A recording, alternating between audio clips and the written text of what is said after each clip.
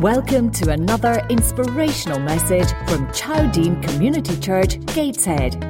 For more information about Chowdean, visit www.chowdean.org.uk. We hope you enjoy the podcast.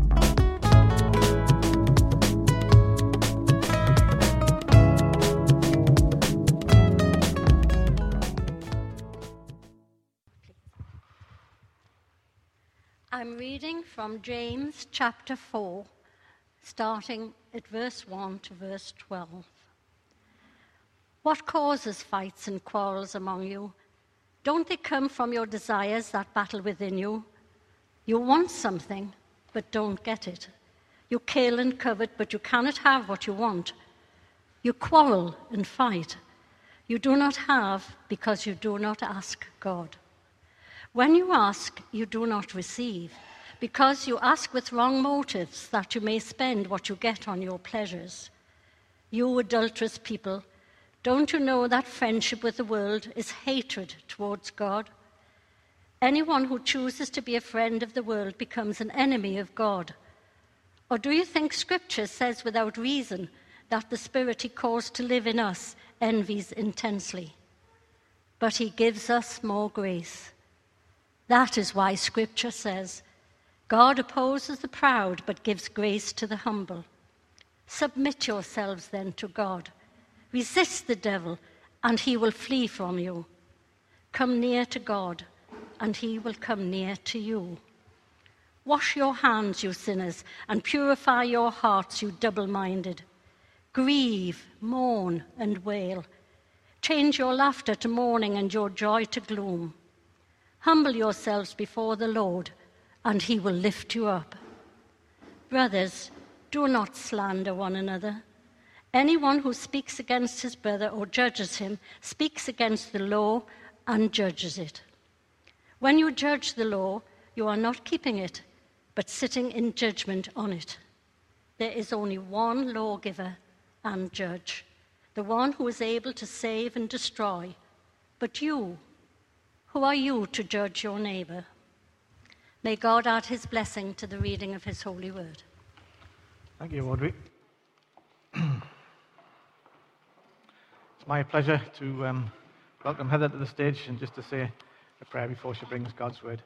Heavenly Father, we just thank you for this day, and we just thank you for Heather, who has served many years in this church, Lord. And we just pray that what she brings this morning might be right from your heart, Lord. That you will just give her a sense of peace as she delivers it, knowing that she is being obedient. Lord, just bless her and help us to be receptive to your word this morning. In Jesus' name we ask it. Amen. Amen. Thanks, Heather. Well, good morning, everybody. I'm sticking with the paper Bible and the paper notes. Too many things can go wrong with iPads. I'm not into the technology. Just before I start, a couple of quick notices. Thank you for all those who volunteered to help with the food bank. Most grateful. And we still need some help. The times now, it's next Thursday, the 3rd, from 3 o'clock onwards, or Saturday between 11 and 1, or 5 o'clock to 8 o'clock on Saturday. And all it is to stand outside Tesco and hand out shopping lists and ask people if they'd like to contribute anything towards the food bank. So there's a team of people. So if anybody has any spare time and would feel that they were able to do that, that would be really good. The other one is, don't forget that it's the picnic at Julie Clark's at Wrighton on the 13th. Straight after church, you just bring your picnic, bring your sandwiches, and Julie will provide the tea and coffee. Now, before we start looking at James, I thought I might just explain very briefly about how the preaching rota works. Well, the leadership decide on the subjects, they decide on the topics.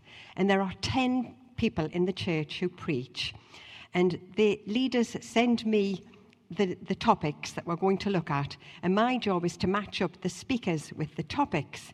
Now, that means, because I get to look at them first, that I can very selfishly choose the easiest one for myself.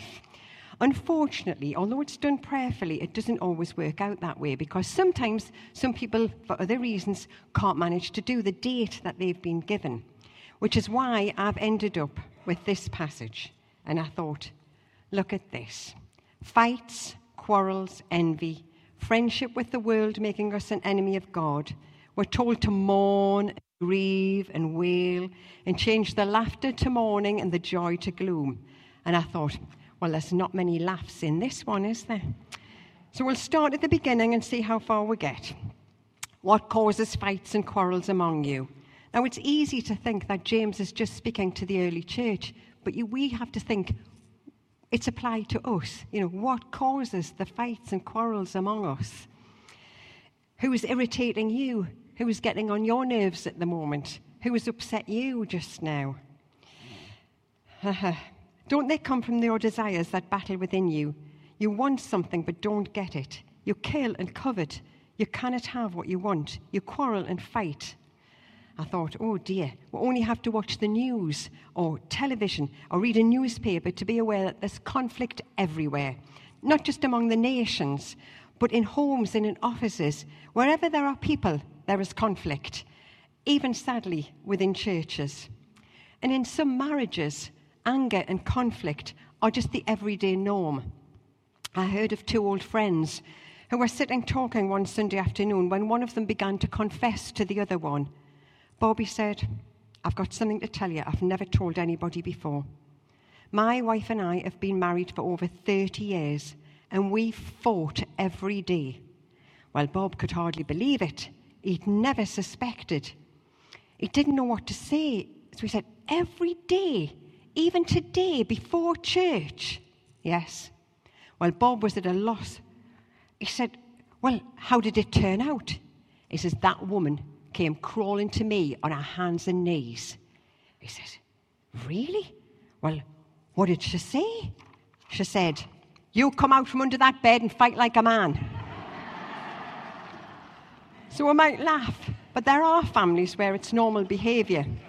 My younger grandchildren are in junior school, and sometimes they'll tell me about a classmate, and they'll say, oh, well, so-and-so, he's got anger issues. And I think, anger issues, and he's 8. But to be PC, a person who gets angry is said to have poor impulse control or oppositional defiance disorder. Did you like that one? Oppositional defiance disorder. In other words, he's got a bad temper. But James asks the question, what causes the problems? And he gives us the answer. He says it's not from an outside cause, but due to our individual selfishness. And I expect that we're all sitting here thinking that we're good, nice Christian people. But there's a streak of selfishness in each of us, like me trying to choose these easier verses from James. And I looked up selfishness, and it suggested that you might be selfish if you have genuine difficulty letting go of the remote control. Or you pick up the last piece of chicken, take a bite out of it, hold it up and say, did anybody want this last piece? You know all the words to the song, I Did It My Way. Your favourite picture is the mirror, or you're out with a friend and say, enough talk about me. Let's talk about what you think about me.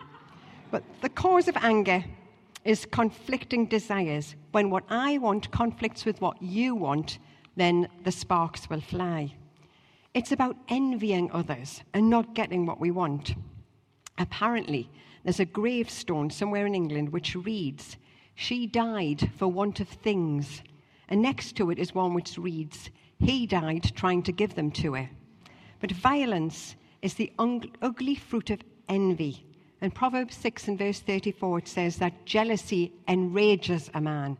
And the Jews used one word for jealousy, and it means intensely red. Have you ever seen anybody so angry that their face got red and their veins stood out? And that's what James says. You want something, you don't get it, you quarrel, you fight, and even kill. But the first time that anger and murder are recorded in the Bible, right at the beginning in Genesis chapter 4, with the story of Cain and Abel. And they both brought a sacrifice to the Lord. Abel slaughtered one of the flock, whereas Cain brought the produce he'd grown himself. You know, he'd worked in the fields, he'd worked really hard, he brought the work of his own hands. Now God accepted Abel's offering of the lamb, but rejected Cain's offering of the farm produce, which he'd really worked hard for. Now we're told in Hebrews that Abel offered a better sacrifice than Cain. So we can assume that God had made it plain to both of them what was required. And it's a reminder to us that without the shedding of blood, there can be no forgiveness for sin. A reminder that no matter how much effort you put in, we cannot please God. We cannot earn his forgiveness or his approval. We can only come to God through the sacrifice of the Lord Jesus, only through his blood. Jesus is referred to as the Lamb of God, and his blood is the only sacrifice for sin which is acceptable to God. So if you're sitting here today and you think that you're good enough to get into heaven, then just think about this story. Cain's works were not enough. So we must put our trust, just trust in Jesus to save us. But Cain was so jealous of Abel that he became very angry.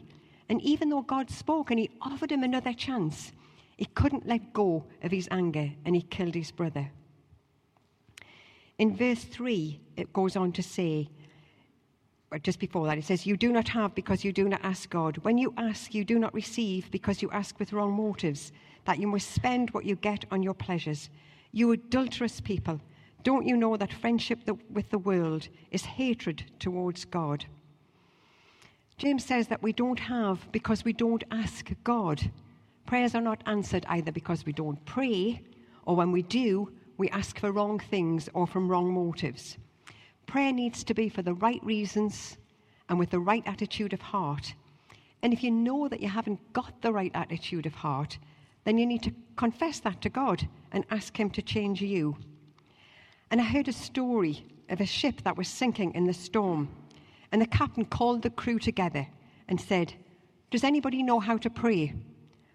One man stepped forward. Yes, sir, I know how to pray. The captain said, great, you pray while the rest of us put on the life jackets. We're one short.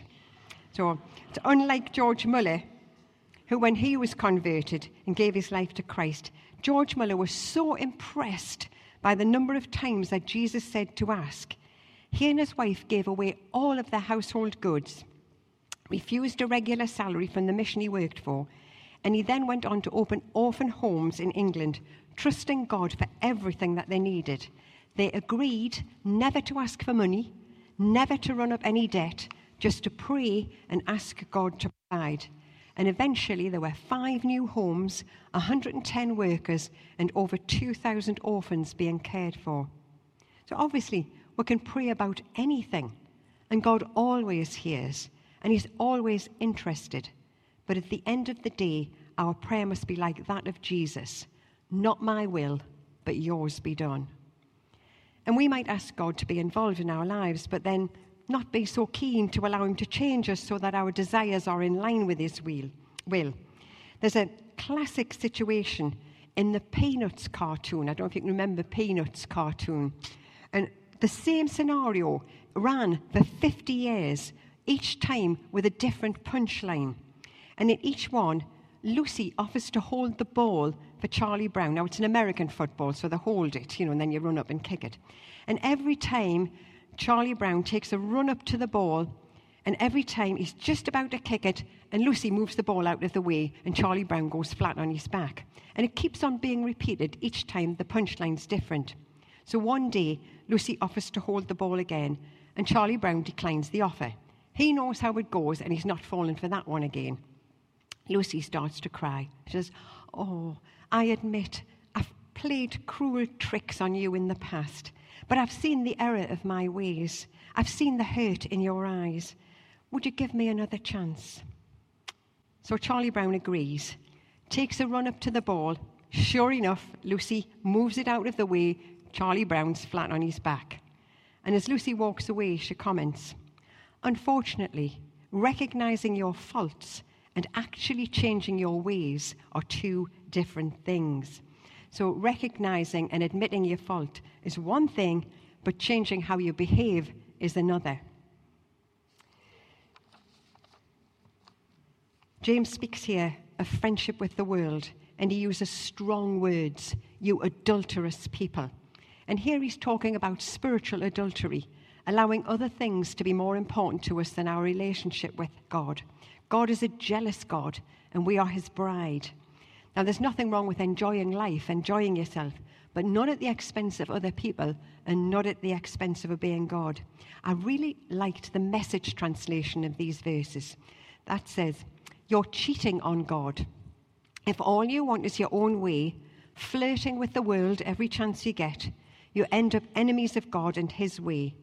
And do you suppose that God doesn't care? The proverb has it that he's a fiercely jealous lover, and what he gives in love is far better than anything else you'll find. And it's like trying to have a foot in both camps, being a Christian, but not living any differently. There's a West African proverb which says, the man who tries to walk two roads will split his pants, which is very wise words. Sometimes I think that we've lost our perspective on values and it's a world gone mad. I occasionally watch the Antiques Roadshow and I think, how could that be worth that amount of money? And at the moment, frozen dolls and costumes on eBay, I mean, you could be paying any amount of money for frozen costumes. In the book of Hosea, Hosea is told to marry an adulterous woman. Now, the whole book is about her unfaithfulness, Hosea's heartbreak, and the joy of renewed relationship. And it's a picture of how we break God's heart by our spiritual adultery and our indifference to his love and how he longs for us to return to him. Now, James gets to the answer. In verse 7, he says, submit yourself then to God. The word for submit is a military one, meaning subordination. It means to yield to the authority of God. And when we find ourselves in conflict with another person, we might be tempted to argue and prove our point, put the other person in their place. But if God's in charge of our lives, if we come to him in prayer, be willing to be humble, then his peace will rule in our hearts. I'm not saying that this isn't an inner struggle. But if we admit that we have this conflict, keep coming to the Lord in submission, then we will be given the strength to be more like Jesus. Secondly, it says, resist the devil and he will flee from you. The Bible tells us that greater is he that is in us than he that is in the world. The devil is in the world, but the Holy Spirit, the same Spirit that raised Jesus from the grave, lives in us. It's no good trying to resist the devil unless we have first submitted to God. And referring to Ephesians 6, put on the full armour. Thirdly, it says, come near to God and he will draw near to you. If we just stop for a moment and consider that, you know, the God who created everything, the world, everything, the universe, every single thing, that God wants your company. I mean, that's just amazing. And in order to draw near to God, we do have to clean up our lives, confess our sins, humble ourselves, and unlike Lucy in the Peanuts cartoon, be willing to change our actions and our lifestyle. Fellowship with God is on his terms, not ours. Just recently, I've been talking to a lady who visits at the same place where my mum is. And we were talking, and I was able to share my story with her of how I'd become a Christian. And she was really interested. And she said, you know, I mean, she'll be a lady in her 70s. And she said, I've been searching for God all my life. And she said, I've gone to church. I've talked to people who are Christians. And, you know, I've never found what I'm looking for. So I arranged to get her a Bible. And I was offered to do a Bible study with her. But 2 weeks later, she came back and she gave me the Bible back. And she said she didn't like some of the things that Jesus said. And I tried to explain, you know, the context of it, but she wouldn't have it. She didn't want to know. And I thought, well, now I know why you've not found God all your life, because you want the kind of God that suits what you think he should be like rather than what he actually is like. You want a God of your own making. And we cannot have a God like that. God is who he is. And we'll come to God on his terms. And he longs to be known by his children. We serve a living God, a God who speaks and who communicates with his people. And we're told here to grieve, mourn, and wail over the wrong that we do. John Bevere, in his book Drawing Near, says, God will never manifest his presence in an atmosphere where he is not revered. So it's no good trying to draw near with a flippant, casual, half-hearted attitude to sin and expect God to show up. So in order to draw near, we must clean up our act, humble ourselves before God, and live right. Now, it does seem that in the last few verses that James jumps from talking about our relationship with God to our relationship with others, where he says, "Brothers, do not slander one another. Anyone who speaks against his brother or judges him speaks against the law and judges it." But I was intrigued by the thought in one commentary that I read as I was preparing this. And it said, we will never be able to draw near to God unless we draw near to each other. If we keep each other at arm's length, then we keep God at arm's length. 1 John 4:20-21 says, "If anyone says, 'I love God,' yet hates his brother, he is a liar.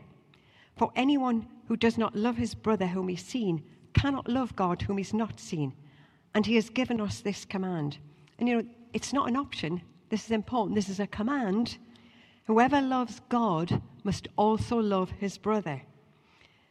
Remember also that love is not a feeling. It's an act of the will. We choose to show love. A person's last words are really important. If you knew that you were going to die, you'd want to say something that really mattered to you. And just before his arrest, Jesus prayed for all believers that they may all be one. "My command is this," he said, "love each other as I have loved you."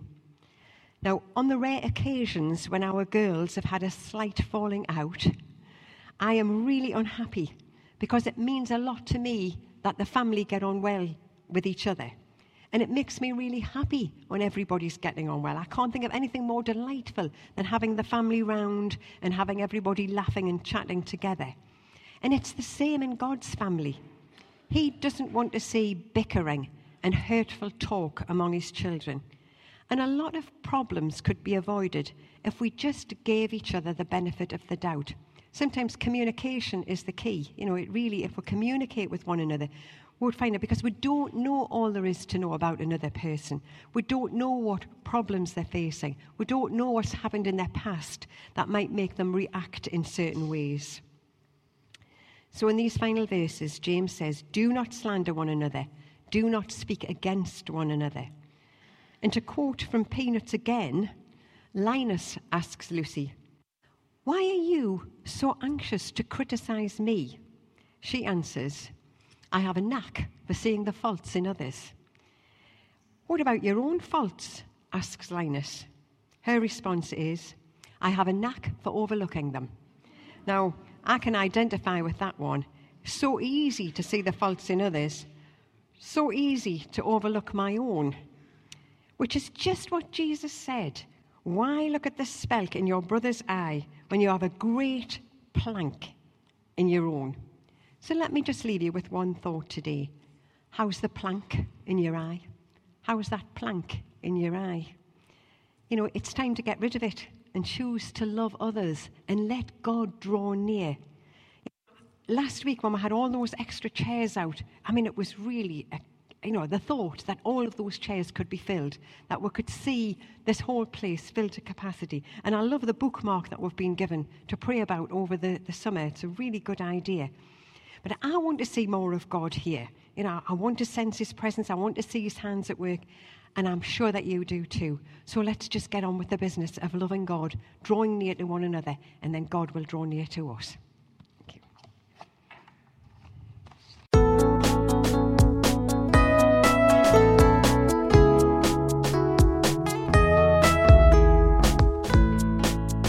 This is the end of this message. We hope you enjoyed it. If you want to find out more about our church, please visit www.chowdean.org.uk. And please take a minute to rate our podcast on iTunes.